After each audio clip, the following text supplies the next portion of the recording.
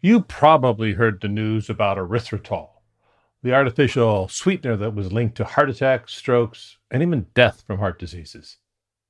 Well, was that really good science? Should you worry about this artificial sweetener? Or was it non-science? Today, we're going to talk about the science behind erythritol and the latest study from the Cleveland Clinic. I'm Dr. Terry Simpson, and this is Fork U, Fork University, where we make sense of the madness, busting myths, and teaching you a little bit about food as medicine.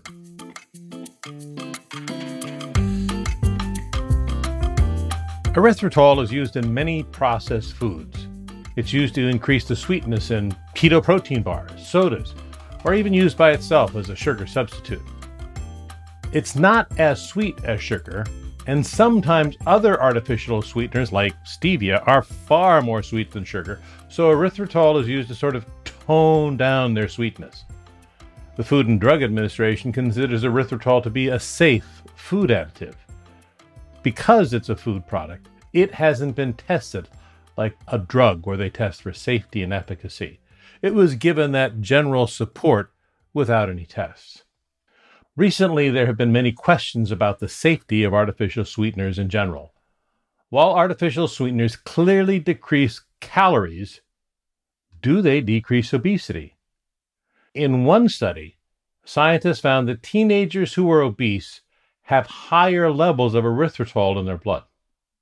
Now, there has been a lot of conflicting data about artificial sweeteners and obesity. It seems obvious that if you reduce calories from some source, it'll decrease obesity, but that hasn't been a consistent result. So while the debate about artificial sweeteners may be making America more obese, the mechanism isn't clearly defined. Some have said, well, maybe artificial sweeteners increase the appetite, so you get the double Big Mac instead of the Big Mac. And some have simply said that, well, maybe people are using that as, I'm not drinking this high-calorie liquid, so I'm just going to make up for it by having more French fries. We don't know. Studies have shown that artificial sweeteners increase insulin resistance, increase diabetes type 2, and are associated with an increase in stroke and heart disease and all types of mortality. On the other hand, there are other studies that show just the opposite. Confused? Aren't we all? Well, let's make sense of little madness by talking about this study that was done by the Cleveland Clinic and published in the journal Nature Medicine. Cleveland Clinic is no slouch, and Nature Medicine is not a slouch publication. It's clearly peer-reviewed. So what did they do? In this study, they examined the correlation between erythritol and people who were prone to heart disease. They studied people who were at high risk for heart disease, such as those with high blood cholesterol, diabetes, obesity, hypertension, and they looked at their blood levels of erythritol. The data was then divided in the patients according to how much erythritol was in their blood. What they found out was this: the people who had the highest level of erythritol had the highest incidence of heart disease, strokes, and cardiac deaths of any other group when they followed them all for 3 years. They found the same results in a cohort of people from the United States, which had over 1,100 participants, as well as an identical cohort from Europe, which had over 2,000 people. The higher the level of erythritol in the blood, the more likely these people were to have heart attacks, strokes, or die within the next 3 years. Some criticize the study because the human body actually makes erythritol. But does that make it safe? Well, let's break that down a little bit. First of all, your body makes a lot of things. Like your body makes formaldehyde about 1.5 ounces a day, but clearly you're not going to be drinking excess formaldehyde. And some criticize this study because they didn't do a dietary evaluation about erythritol.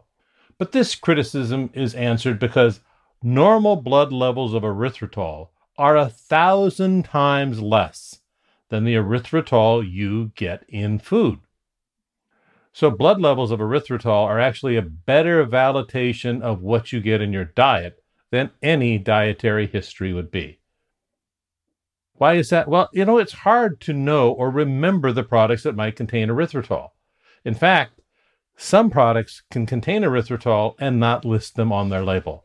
So checking the blood levels is actually a very good way of doing it. One other criticism I saw was, well, they use people already prone to heart disease. That was the point of the study. By taking the highest risk group, those people with high cholesterol, obesity, diabetes, etc., you shorten the time to see the effect. If you already have plaque formation, and most people over the age of 18 do, you already have the disease. Does erythritol make it worse? And in this case, those with the highest quartile were far more prone to heart attacks in 3 years, and it was statistically significant. Now, if you take a young person, healthy young people, and you look at the erythritol, what their effect is in their blood, it makes their vessels a little more compliant, a little bit better. If you take older people with stiffer arteries, it has a worse effect. So the study was really a sound, good study, but it's not the be-all and end-all.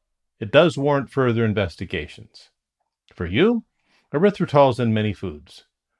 Maybe it's time to sort of think about getting rid of the more processed food and return to a healthier diet. Let me give you an example. In the morning, I like having a quick breakfast before I run out the door. Typically, I'll get some plain Greek yogurt, usually from Costco, maybe in the low-fat variety. But if you eat that, that's really sour. So I had a cup of blueberries.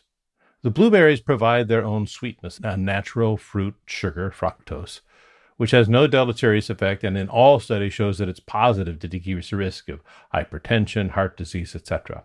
That makes it sweet enough that I can enjoy my Greek yogurt and my fruit, and in that one thing, I have accomplished 2 points on the Mediterranean diet. Well, not quite 2 points. 1 point for the dairy, but I will get more fruit throughout the day. You can buy blueberry yogurt, but the typical blueberry yogurt that you buy will have far more sugar in it than is recommended by the American Heart Association. Or you can get artificially sweetened yogurt that has no added sugar, but will have erythritol. What do you think would probably be better for you to get? I think the answer is pretty clear. If you're older, maybe getting rid of artificial sweeteners is a good idea. Maybe finding the sweetness in natural whole food isn't a bad idea. Maybe it's time to start making those little changes in your diet that can have an effect in the long and short term. Fork You was written, produced, and researched by me, Dr. Terry Simpson. Please check out the blog associated with this podcast at yourdoctorsorders.com or forku.com. I'm Dr. Terry Simpson, and while I am a doctor, I'm not your doctor. And when it comes to medical advice, please ask a Western, board-certified, trained physician. Not some Eastern medicine wacko, not some functional medicine nut job, but a real doctor who has real certifications. It was distributed by our friends at Simpler Media, Miss Alley Press, and Mr. Evo Terra, the pod god, who, as we speak, is looking for better ways to increase his longevity and his health, and taking out artificial sweeteners and waiting for me to come there to help share a beer. Have a good week, everybody.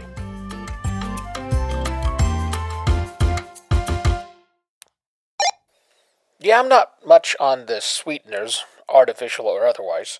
To quote the great English poet Bricktop, "No thank you, Turkish. I'm sweet enough."